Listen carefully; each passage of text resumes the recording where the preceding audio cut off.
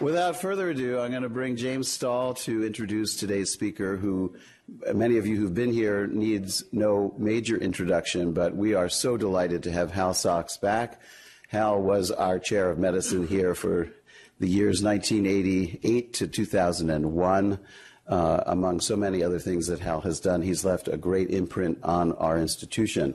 James is an associate professor of medicine and director, our section chief of general internal medicine, and James will tell us about Hal's background. Thanks, Rich. And I promised Hal I'd try to be short, but when you introduce Hal Sachs, that's kind of difficult. So it is really with great pleasure that I'll introduce Hal to those of you, the very few of you I think that may not know him. I was actually introduced to Hal for the very first time when I was through his writing, when I was a clinical fellow in clinical decision analysis and medical informatics at Tufts, and when I first read Hal's book on medical decision making, which was profound and transformative in the area. I then had the pleasure of meeting Hal through the Society for Medical Decision Making, which he has been a pillar of for a long time. And I have to say, every time I've known Hal over the years, he's been invariably gracious and thoughtful, and has offered me on occasion terrific career advice, which I very much appreciate. Actually, Hal's one of the reasons I'm here, honestly. I was really not aware of Tufts as a place to be until Hal actually introduced it to me. So again, I want to be fairly brief here. So Hal's a general internist, clinical epidemiologist, researcher, administrator. He's got 45 years of experience in all of these things, has made a profound impact on much of our healthcare. He graduated from Stanford, just a little tidbit, and graduate in physics. I'm happy to learn that we actually share that as well. I studied physics undergraduate as well. From there, he went on to medical school, NIH fellowship, came back to Dartmouth for being chief resident, and then went back to Stanford to be division chief there for general internal medicine and ambulatory care. And then he came back, and as Rich said, he has spent the next 13 years as chief of our Department of Medicine and left a great impact on the people and the organization that's here. After that, many of you know he's been editor of Annals of Internal Medicine. He's been president of the American College of Physicians. He's chaired the USPTF. He has done any number of numerous things, ranging from the Institute of Medicine, chairing many committees there, and elected to the Institute of Medicine. And most recently, he has been a leader in PCORI. And I think he will talk a little bit about some of the work related to that. So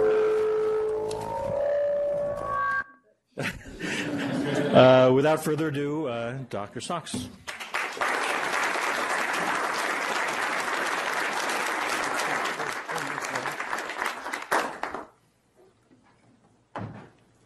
Wonderful. Is the light supposed to be on or off?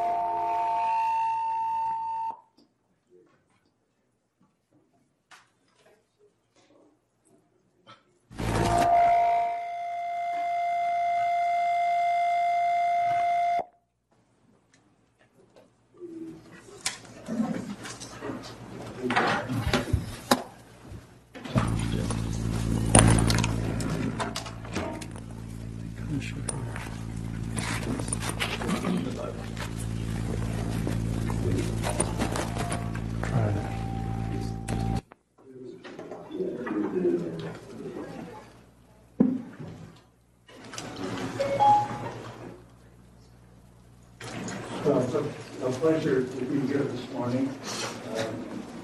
I was thinking that I may be the individual record holder for the number of times somebody has come to Dartmouth. I came here first in 1970. I don't know if anybody here was there then except for me. And then in 1988, and I came back after Annals of Internal Medicine, and I expect to be back again in a couple of years. 4 times. So today I was thinking of the interns and residents especially planning this talk, I thought that I would begin by reviewing some of the major milestones that underlie the Did you turn that on, right? Because they're not hearing you in the great medical field. Oh, great. Oh, I didn't. Okay. Can you hear me better now? Not really. Can you hear him, Mike? Not in the room. Oh, jeez. Okay. We've got the podium mic on. Thank you. It'll work. I'll use this, right? Okay. Great. So we're going to start off by talking about some of the milestones in developing the scientific basis for scientific practice. And then we'll talk about prostate cancer screening in some detail and touch relatively briefly on colorectal cancer screening. So off we go. I'm not here representing PCORI, speaking for myself, not receiving an honorarium, so everything's on the up and up. So here's the list of major advances that really underlie the scientific basis of practice that we increasingly do in modern day medicine. And we're going to go down each one of them and talk briefly about it and what it actually means. And I'm hoping that the few interns that actually could break away from their duties that are here will take this away as a solid basis for discussion on rounds about, well, where'd the evidence come from for the things that they're doing. So we'll start with a randomized trial. And the Sorry to bother you again. I'm going to ask you to turn that microphone off. I've got a problem in the tech world. Okay, so I can just abandon this altogether. Great. Sorry about that. So the randomized trial is a breakthrough basically because it deals with the problem of confounding. In a situation in which, at least in medical practice, the things that lead us to choose a treatment for a patient are also the things that tend to influence the outcome. So you're not sure whether, when you see an intervention, whether it's the prognostic factors that are driving that, or the treatment, or some unknown mix of both. Random allocation breaks that link between the choice of treatment and prognosis, and it distributes the prognostic factors that influence outcome, both the measured ones and the unmeasured ones. That's the miracle of randomization between the compared groups. And in an adequately sized trial, you can be pretty confident that any difference in outcome is due to the intervention. I read recently that only 20% of randomized trials published in major journals actually had less than 10% missing data. And something like 40% have as much as 60% missing data, which creates problems. So this is just a quick reminder of what's going on. In an observational study, the items in blue, which are patients with an unobserved marker for bad outcomes, are distributed unequally between two treatments, treatment A and treatment B. But in a randomized trial, those are distributed evenly between both. Now, this is reality, but this is what you see. You can't really tell which ones have got a bad prognosis and which ones don't, so you can't look at the outcomes according to their prognosis. But again, thanks to the miracle of randomization, it's all done for you automatically. So that's why randomization is so important. Small area variation in practice, something that began at University of Vermont and has continued here at Dartmouth for many years now. And it's only one of several breakthroughs that have Dartmouth fingerprints all over them. So small area variation is what we see here. a 1.6-fold variation in total Medicare spending across 5 different sized, equal-sized hospital referral areas. And why is that important? Well, it pretty much proves that just because you have access to care doesn't mean you're going to get the standard high-quality care that you expect. It also, as Elliot points out, it also compels us to ask, why should doctors who have this wonderful education end up going in such divergent directions once they get into practice? So clinical practice guidelines are defined here in the rather awkward language of the Institute of Medicine, and we'll spend more time on that, but just to say that it's informed by a systematic review of the evidence and deals with trying to balance harms and benefits. And the reasons it's important is that practice guidelines try to define the best treatment based on the best evidence rather than historically, which was the case back even when I started to practice, of my clinical experience. And they're also a necessary step in making sure that people with access to care actually do get the best treatments for them. Systematic reviews, another huge breakthrough in the systematization of the search for scientific practice. And this is an Institute of Medicine committee on trying to develop standards for systematic reviews. A systematic review is scientific investigation focusing on a specific question and using scientific methods to basically identify which evidence is reliable and which isn't. And that's important because it's a key step in developing an unbiased definition of the best evidence. And here we're using the term bias in the sense of systematic error. What's next? Shared decision making. Dartmouth fingerprints all over that. And here's Dartmouth's definition of shared decision making, making the collaboration between patients and caregivers to come to agreement about what health care the patient will receive. And here's a quote from an article that Shelley Greenfield and I wrote for JAMA. When fully informed patients make an evidence-based decision, they maximize their future welfare. This is kind of a framing of expected value decision making, and this is really true. So it's a tremendously powerful argument for talking to your patients and eliciting their preferences for the outcomes that they may face. And it's shared decision making is a breakthrough because a discussion of the possible outcomes of a decision is really an integral part of shared decision making, which really gives the patient an opportunity to make their preferences count in the choice of treatment that they receive. And finally, one that maybe not so many of you have heard about, individual patient level meta-analysis.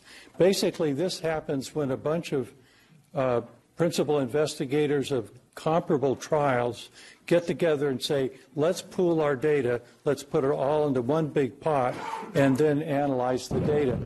And the reason that this is important is that when you get a huge pot of data, you have statistical power to detect treatment differences in clinically important subgroups. And that really is the key to evidence-based individualized care. We at PCORI have treatment response heterogeneity, which is the name for this, as a key part of our striving and the studies that we do. But frankly, it's very difficult to accomplish because it costs so much to get enough data to be able to make high-powered comparisons in subgroups. And so that's why individual level meta-analysis is a breakthrough. And finally, comparative effectiveness research. You knew that had to somehow find its way in here.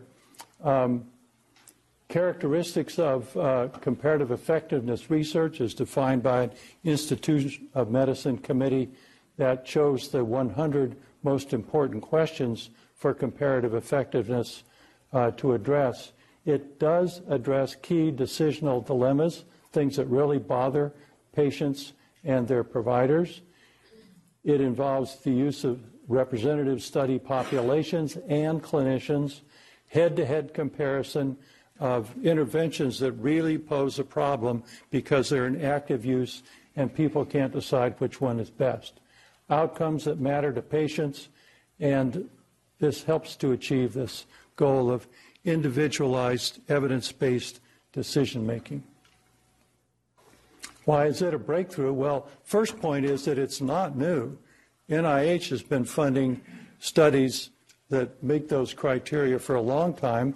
AllHat, for example, compared the three standards first-line drugs for hypertension in a famous, enormous study. What PCORI does, thanks to the wisdom of the U.S. Congress and the Obama administration, is to systematize the effort to generate evidence that addresses the burning clinical questions of the day. So we really go out and we talk to stakeholders and we ask, okay, what are the questions that are really bugging the doctors and their patients? And then we issue a funding announcement, pick the best study, and wait to see what happens. So PCORI, therefore, is a program of comparative effectiveness research. So here are 7 advances, and I remind myself that I missed one. I wonder if anybody knows what it is. No. Well, the one I missed was Bayes' theorem. And Bayes' theorem is probably why I'm standing up here instead of listening to somebody else give this talk. And that dates back to 1750 or so. And the Reverend Bayes, who was lacked such confidence in his reasoning that he actually left his key findings in a desk drawer, and they were discovered by his family after his death. So, goody for Bayes. Okay, so we're going to focus on clinical practice guidelines, and the reason for doing that is that of these steps, it's the one that's most immediately proximal to decisions that actually change practice, whether they're in individual patients or in clinical policy. So just a few words about guidelines. I've kind of been in the guideline business since it started back in 1980, and guidelines were kind of well-meaning, but they were ignored for probably the first 15 or 20 years. But since then, they've become quite influential as people have been more and more concerned about the cost of health care and the quality of health care and trying to maximize the latter and minimize the former. So they're important because they influence insurance coverage, they influence practice measures, they influence quality of care improvement goals, and these are things that really shape the practice environment for all of us. But the recommendations are susceptible to bias, and that's a whole nother talk. But just to say that conflict of interest problems are rife in developing practice guidelines, selective use of evidence, and one that we are going to focus on a bit is assessing the balance of harms and benefits is really an apples and oranges comparison. It's a difficult comparison, yet the recommendations, as we'll see in the prostate cancer story, really hinge upon this really entirely subjective effort to try to see how they balance out. So here's the way that you go about making practice guidelines. First, you choose a topic, then you form a guidelines panel, then you define the key questions that need to be addressed in evaluating the evidence. And then you do a systematic review of the evidence for each of these key questions. Key questions like how accurate is the test, how effective is the treatment, what are the adverse effects of the treatment and the test, things of this sort. And then you try to weigh the harms and the benefits and finally make a recommendation. And all this, reminding you, is really standing on the shoulders of what we talked about in the first 15 minutes, to all this accumulation of scientific methods to address the generation of scientific practice. So here's an example. The U.S. Task Force is generally considered to be the most forward-thinking and thoughtful of all the guidelines programs. And it has a system for grading the evidence as good, fair, or poor. And actually, almost all the evidence falls into the fair category, so it's really not terribly discriminatory. And then they rate their recommendations A, B, C, I, or D. And the point I'd like to focus on is that they're really talking about high certainty of net benefit, moderate certainty of net benefit, and so forth. So the net benefit is really playing a role in the task force guidelines. So the Institute of Medicine, now the National Academy of Medicine, convened a committee to basically develop standards for guidelines that we can trust, which is the title of their report. And the key things are, first of all, managing panel members and sponsors' conflicts of interest, doing a systematic review of the evidence, describing the logic that connects the evidence to the recommendations, that's sort of a transparency piece, and finally, describing the magnitude of the benefits and harms and discuss the balance between them in order to come to a recommendation. So that's sort of the heart of good practice in guideline development. So now we're going to head into a discussion of prostate cancer screening and start getting down into the evidence. I'm going to compare the 2012 recommendations with the ones that are just about ready to be announced in 2017, and try to draw some lessons about what the task force might have learned in taking this journey. So we'll first talk about 2011, 2012. So in 2011 and 12, the way they went about it was they said surgery, first of all, effectiveness of treatment, and now they're talking about the evidence in that time, which was mostly a Scandinavian trial comparing surgery versus watchful waiting in patients with prostate cancer, mostly discovered by rectal examination, so rather than PSA. And that showed that in patients over 65, the survival curves were superimposable, and in patients under 65, those who got radical prostatectomy had lower prostate cancer death rates. Screening, there were two trials. PSA screening, the United States trial, showed no effect on prostate cancer mortality, but there was an enormous amount of patients assigned to not getting PSA screening, getting PSA screening, and so that the results of that study are certainly, I think, in doubt. The European trial had a lot less of that type of crossover and showed overall a 22% reduction in prostate cancer mortality.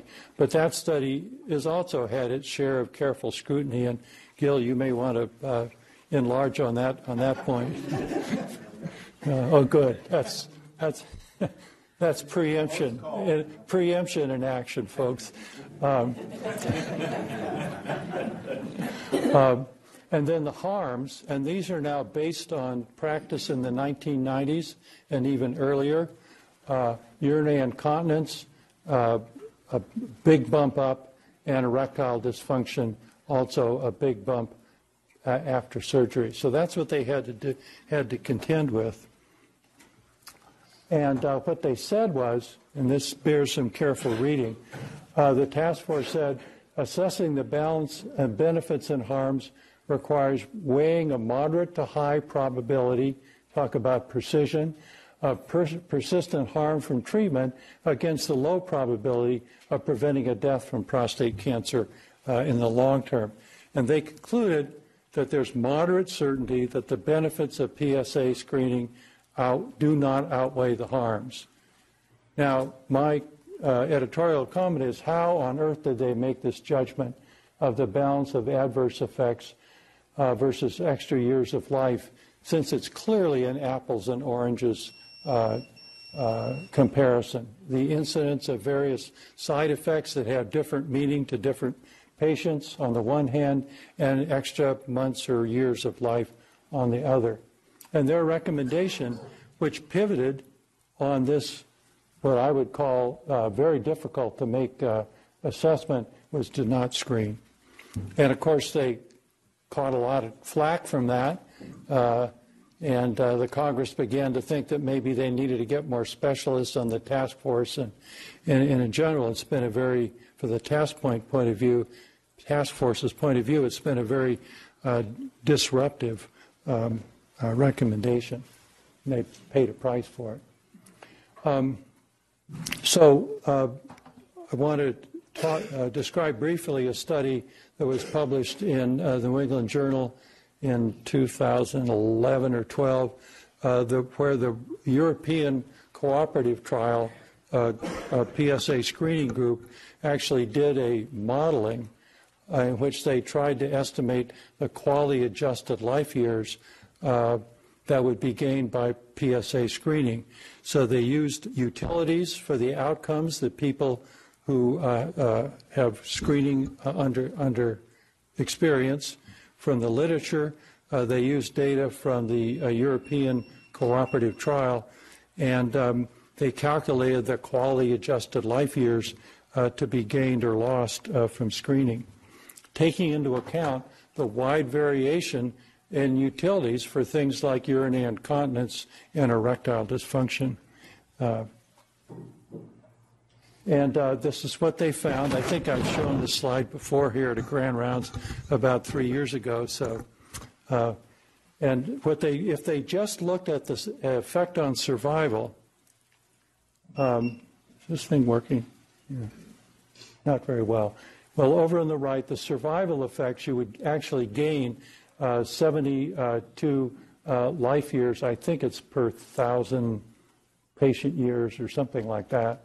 If you adjusted for the effects on health, which really reflect the utilities that patients have for these outcomes, then you actually get to a situation where, which are described in that, damn, why isn't this thing working? There it is. So this takes into account the utilities patients have for the outcomes, and when you combine these two, you get the net effects, which were minus 21 qualities to plus 97 qualities. So what that says is that a lot of patients benefit a great deal from prostate cancer screening, but there are some people, those who fear the adverse effects, which are actually going to lose quality-adjusted life years. This study did not provide a distribution, so we really don't know what proportion of the patients are on which side is zero qualities, but it basically, I thought, totally undercut the conclusion of the task force. And I, as a former chair of the task force, in an editorial said that the task force basically got it wrong. So what did the task force do? So let's now, what I'd like to do now is to talk about what a decision aid for shared decision making on prostate cancer might look like, and that's going to take us to the current recommendations, which, just to give you a preview, are that shared decision making should be the norm. So a decision aid for helping to make shared decision-making about prostate cancer screening with PSA should include the options that are open, which would include robotic surgery, not the old kind. We'll take a pass on whether robotic surgery is any better than the old kind. Sandra, you want to comment on that? Intensity modulated radiation therapy, and again, I don't know whether it's actually any better than the old kind, but maybe it has less adverse effects. Brachytherapy, and of course, active surveillance, where you actually follow the prostate, and if you start to see growth, then you make a decision about what to do next. So those are the options. The benefits are prostate cancer mortality, metastatic disease, and the avoidance of adverse effects, which include erectile dysfunction, urinary incontinence, urinary obstruction and irritation, and lower bowel irritation and symptoms. So what about the effects on mortality? There have been two trials, one that came out not long after the task force issued its 2012 recommendations. That's the Wilt et al. Trial, which involved 13,000 men, of whom 5,000 were eligible and 731 were randomized to surgery or observation. And this is, as near as I could tell from reading the article, this is really observation. There was not active surveillance, in my opinion. And the primary outcome was prostate cancer deaths over a median follow-up of 10 years. The Hamdi study, which is more recently, that's the one called PROTECT, screened 80,000 men to identify 2,600 patients potentially eligible, of whom 1,640 were randomized, and their primary outcome was prostate cancer death over a median follow-up of 10 years. And the next slide is sort of confusing because I made it in a hurry, but let's try to walk through it. So the results at my aim is really not very good with this thing. Is there? Where is it? Well, no matter. So the Hamdi study, active monitoring is here, surgery, radiation therapy, and these were the prostate cancer deaths per 1,000 person years. And basically, they're all pretty similar.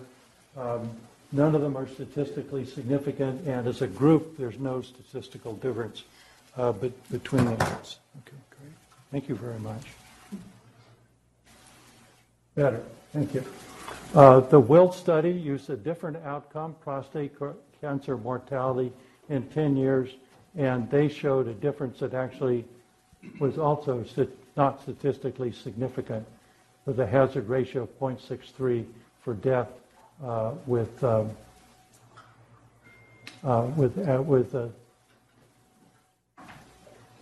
for surgery. They also looked at metastatic disease, and here there was a pretty definite indication that active monitoring was associated with more metastatic disease in 10 years in both the Wilt study and the Hamdi study. So these would be the major options now: radiation therapy, surgery, active monitoring. Basically, not a lot of difference between them in terms of 10-year outcomes.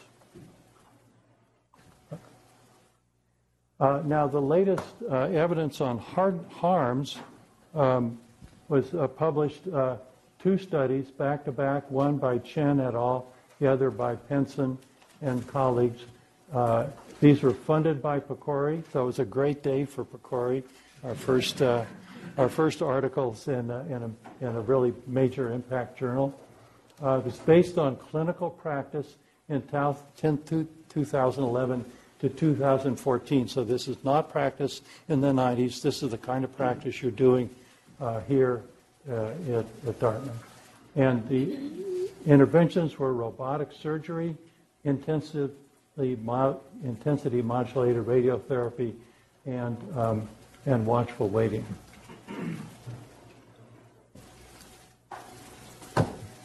So I picked out the Chen study because I was actually the project officer for this study. And it was a population-based cohort of 11,041 patients in North Carolina, where they have a system whereby they basically register everybody who undergoes prostate treatment for prostate cancer, or that actually has a diagnosis of prostate cancer. And so it's very population-based. 86% had Gleason scores of 6 or less, and this is the distribution of people across the various treatments. And the outcome is something called the Prostate Cancer Symptom Index, which is basically questions in those 4 domains that I mentioned in the earlier slide. And just to point out, we had 209 patients that had no follow-up data, which has been a problem for the project officer. And here's the results, which I've portrayed graphically because I thought that might be kind of a neat way to show patients at a glance what the various trajectories of symptoms are after treatment with these various options. So here are the different elements of that prostate cancer symptom index, and here are the treatments. And for active surveillance, in general, things tend to get worse over time, except for the bowel problem. Radiation therapy, they're worse, and then in general get somewhat better over time. Brachytherapy, generally sharply worse, but then get quite almost back to baseline. And with surgery, major reduction in sexual erectile function that basically doesn't get very better. So here's something that you might see in a in a decision aid to help people make up their mind about what they want to do about early stage prostate cancer. So to wrap up this part of the talk, the draft guidelines, which I don't think have been published yet, recognize basically individualized decision making after discussion with the clinician, and all the right words, so that each man has an opportunity to understand the potential benefits and harms of screening and to incorporate his values and preferences into his decision. I mean, that could have been written at Dartmouth. It's really great. So what lessons should perhaps the task force have learned from this experience? Well, first of all, the harms versus benefits, subjective assessment is really no substitute for evidence, first of all. I don't know if they really learned this lesson, but I hope they have. People do vary in their feelings about key drivers of decisions, as reflected in the distribution of utilities for the health states that you might experience downstream from prostate cancer screening. The balance of harms and benefits paradigm seems logical until you really try to use it. And I wonder whether maybe it's outlived its use. Either we should do it right along the lines of what I showed you in the European cooperative study, or we should discard it and come up with a better one. And finally, widely varying preferences for outcome states is probably a signal for using shared decision making. And last but not least, politics matters. And unfortunately, particularly because the recommendations of guideline panels are so closely tied to funding, the stakes are really high. And I think the prostate cancer community really got on the back of the task force, mainly through their representatives in Congress. So now we're going to end up talking very briefly about colorectal cancer screening guidelines. It's always good to remind ourselves that colorectal cancer is the second leading cause of cancer death, way behind lung cancer, but ahead of a lot of other cancers that get a lot more press, like prostate cancer and breast cancer. The U.S. Task Force first recommended screening in FOBT in 1986. And I can tell you, because I was in the room, that we were very nervous about making this recommendation. And we actually had the person who was the PI in the Minnesota cooperative trial of FOBT testing come to us and spend the morning explaining the data. We finally said, I guess we've really got to recommend this. So a brief rundown on the effects of different screening modalities on colorectal cancer mortality. Low sensitivity chemical FOBT, multiple trials in the 1980s, with now as much as 30-year follow-up for the Minnesota cooperative study showing really big impact, relative risk of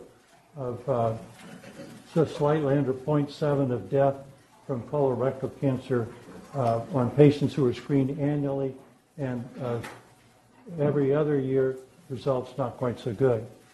Rigid sigmoidoscopy, the famous study by my boss, Joe Selby, case control study showing odds ratio for colorectal cancer mortality within reach of the scope of 0.4. And here the control group is where the scope wouldn't reach. And there was no effect of screening in the parts of the colon that the sigmoidoscope couldn't reach, which meant that some of the things like healthy volunteer bias and so forth weren't operative. And then there have been 4 trials of rigid sigmoidoscopy. An individual level patient meta-analysis recently done showed a reduction in incidence of colorectal cancer as well as a difference in mortality. And of course the incidence is because you find polyps that were destined to become cancers and you take them out before they become cancers. And that's certainly one of the strong arguments for screening with something that enables you to see it and then get rid of it in one fell swoop. Fecal immunochemical testing has, I think, pretty much become the standard now. There have been no randomized trials, but I think everybody assumes that the results in terms of impact on mortality would be similar to that for the chemical test for hemoglobin that's been studied so carefully. Colonoscopy, there are 3 trials comparing colonoscopy versus FIT are in progress, and I think you all know that Geisel faculty member Doug Robertson at the VA is the co-chair of CONFIRM, the VA cooperative study. That's a really big deal for Dartmouth. And finally, stool DNA, which we're going to talk about a bit, there have been no trials. So let's talk about fecal DNA. And there has been first of all, it's developed by a company named Exact Sciences Incorporated, and reportedly the company has spent upwards of $1 billion developing the various generations of these fecal DNA tests. And the first generation test, which Annals published in 2008, the sensitivity for what they call screen-relevant neoplasms was only 45%, really quite low. Sensitivity for adenomas that were larger than 1 centimeter was about 45%, and the false positive rate was really bad, 16%. So the company basically withdrew the test and went back to the drawing board. The second generation DNA test, the study that was performed by Tom Imperiali et al. Compared fecal immune testing with a test for mutated genes versus fecal immune testing alone. So fecal immune test for blood was a part of the active intervention that was being tested. They had almost 10,000 average risk adults scheduled for screening colonoscopy, so a typical screening population had stool DNA test and the immunological test for FIT. Then they collected the stool for testing right before they did the bowel prep for colonoscopy, so there's no delay here to make it more difficult to interpret. And here's the results. So positive if cancer basically means the sensitivity of the test for cancer, the pickup rate for cancer, and it was much higher than the early generation test, 92% sensitivity, statistically significantly higher than FIT, although this seems like a pretty low sensitivity for FIT, but these investigators are really good. This is the one that's really important. I think the sensitivity for picking up a high-risk adenoma was 40% versus only 24% for FIT. So this is how you prevent cancers, to pick up these high-risk adenomas. Sensitivity for polyp with high-grade dysplasia, 70% versus 46%, and for positive for if a serrated sessile polyp, another high-risk lesion, 42% versus 5%. So the thing that the fecal DNA test is good for doing is picking up trouble before it really becomes trouble. However, look at this, false positive rate, 13% versus 5%, 11% versus 3%. So you're screening a population which the prevalence of cancer is about 1 in 1,000, roughly. And so 99 people are eligible for those false positive results. You got roughly 15% getting false positives, so you're generating 100 to 150 colonoscopies to pick up the one patient with cancer. So that a false positive rate when screening for a rare disease is really a big problem. However, some people would say that colonoscopy is a real benefit for the patient. Right, Rich? Okay.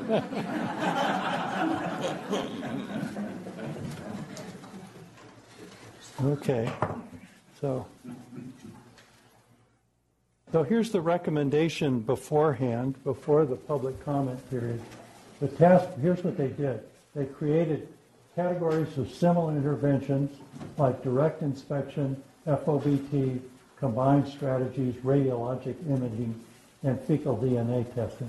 They used a micro-simulation model to calculate both quality-adjusted life years, but also the cost in terms of number of colonoscopies required to achieve gain in quality-adjusted life years.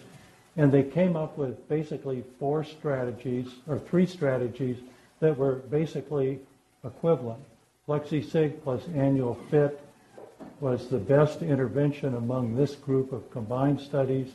Fecal immune testing was the best among the various tests for blood in the stool, and colonoscopy was sort of the reference standard.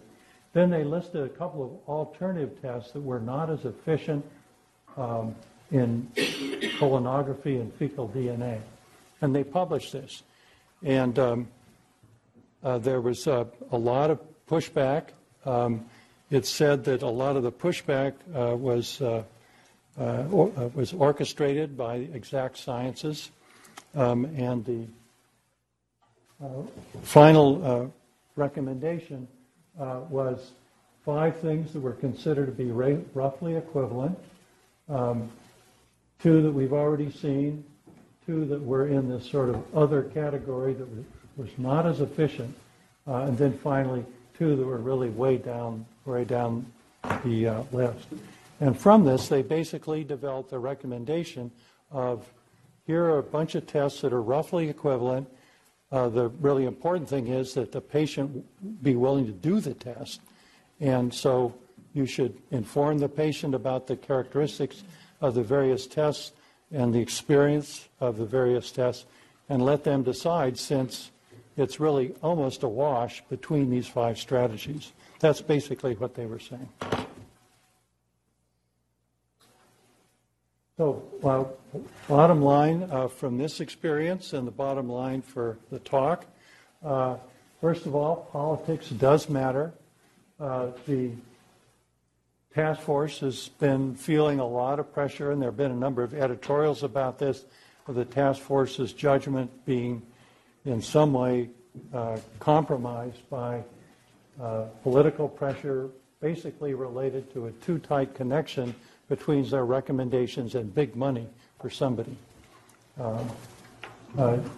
Shared decision making, which is really a new type of recommendation from the task force, seems like it could be a good recommendation. If the choice is between tests with different patient experiences but basically fairly similar impact, or when the choice is between treatments that are roughly similar but have different adverse effects in the case of prostate cancer. And finally, a good lesson for all of us to remember and to conclude with, the best test is the one that gets done. So given roughly equivalent accuracy, the best test is the one that aligns with the patient preferences. And with that, we conclude with a little time for questions. Thank you.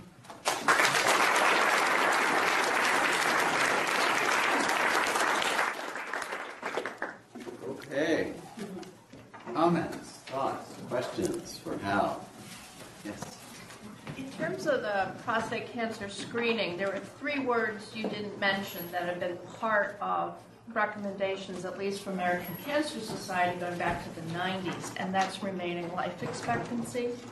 How does that figure in to some of these later recommendations? Because that wasn't you didn't mention that. So life expectancy? Remaining life expectancy. Well, I think that's wrapped up in the notion of quality-adjusted life years. A difference in quality-adjusted life years is basically saying you have this many more days, weeks, months, or years if you choose this alternative instead of this alternative. But qualities get a little bit more complicated to apply when you're dealing with people in their late 70s, 80s, and 90s, and in people with significant comorbidity at younger ages. So can you comment on that there are some concerns about using qualities in particularly an older group of men in whom we have seen continued significant prevalence of PSA testing? Sure. Well, I think this comes partly from the notion of penalizing older people who have less life years. Not so much the quality part, it's the life year part. Mm-hmm. And therefore, if you have less qualities, if you're old, you're going to die soon, so why do it anyway? And I think that came up a fair amount during the congressional discussion about creating PCORI and the notion of guidelines. And that's one reason that PCORI cannot issue guidelines or even allow the slightest hint that the results might be used in practice guidelines, because it's written right into the law. I think that where you're a reflection of your concern is sort of the political level. Because actually I'm a geriatrician, and so the concern is not so much penalizing older men, but not over-screening or over-treating older men. Thank you for the comment. So yes.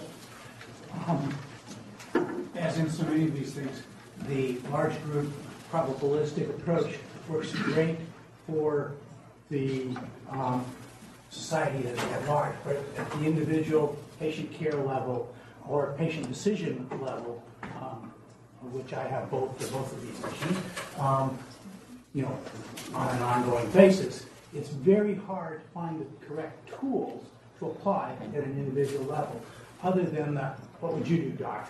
sort of approach that you hear a lot. And where's that going? To deal with the statistics of and the changing guidelines of prostate cancer screening, for example, as we go every 5 years all over the place, how do you advise patients and just say which way they should go? I'm not the last person in the room that ought to be answering that now. I don't know whether you want to respond. But my response would be you provide the patient with the information that hopefully applies to them, and they eyeball it, And if they're fully informed, I think there's a good argument that the decision they make is the right decision for them, and it'll actually result in whatever they want, more of it.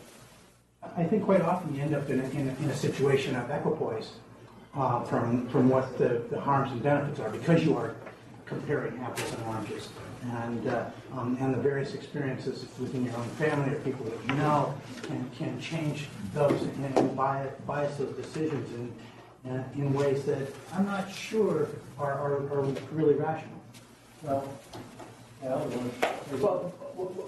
just quickly, what I used to regularly say to patients is, look, here's a test that we can do. When I was 50, I estimated that I had about a 6% chance of having a cancer that I would want to find in my prostate. And if I did the test and it was negative, it would go from 6% to 4%. I can sleep well at 4%, I can sleep well at 6%. If I did a test and it was positive, it would go from 6% to about 13%, but then there would be about a 30% chance that we find a cancer if we did a biopsy, because I find all these cancers that I wouldn't necessarily want to find, because they were just too small to think that they were easy. So a conversation like that is actually quite easy to have with the patient. And then you could say another back of the envelope as opposed to lots of decimal points.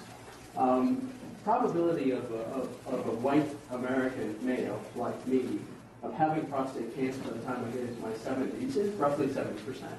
The probability of having it and knowing it is roughly 10%. Having it, knowing it, dying of it, 3%. Okay? Now, what happens if I choose to be screened? The probability of having it doesn't go down.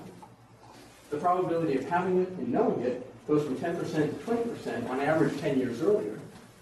So the area under that curve increases about fourfold.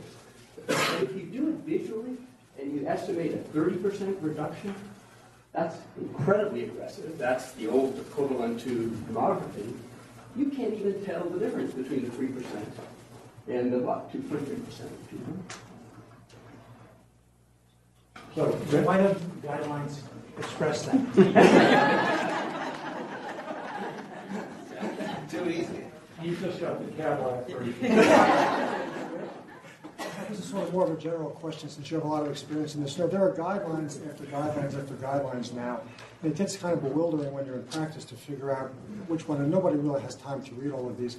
Is there any thought of almost a guideline for guidelines or an endorsement policy so we can figure out which ones to really use? Yes, there is. It's like Consumer's Report for doctors and patients. And 4 stars, 3 stars, 2 stars, 1 star. And the Guideline Clearinghouse, which is run by ARC, is going to become very selective about which guidelines are post. And they will be guidelines where the policies of the guideline developers basically follow what the U.S. Preventive Services Task Force follows. So that's going to create, in my view, a situation where guideline developers that don't meet those standards are going to say, nobody's going to pay any attention to us unless we raise our game. Hopefully, we want to create a situation in which guideline developers are competing to get the attention of people who are going to adopt them. So, and it sounds as though the ARC is just about ready to say, if you don't follow the guidelines about conflict of interest, forget about being in the guidelines for I know there are more questions. I'm also aware of the time and that some folks have to get on to other things. And I'm also aware that Gil was amazingly quiet. But I want to, and those of you who have seen your hands up, please come down and talk to Hal and ask your questions down here. Hal, thank you so much for doing great work.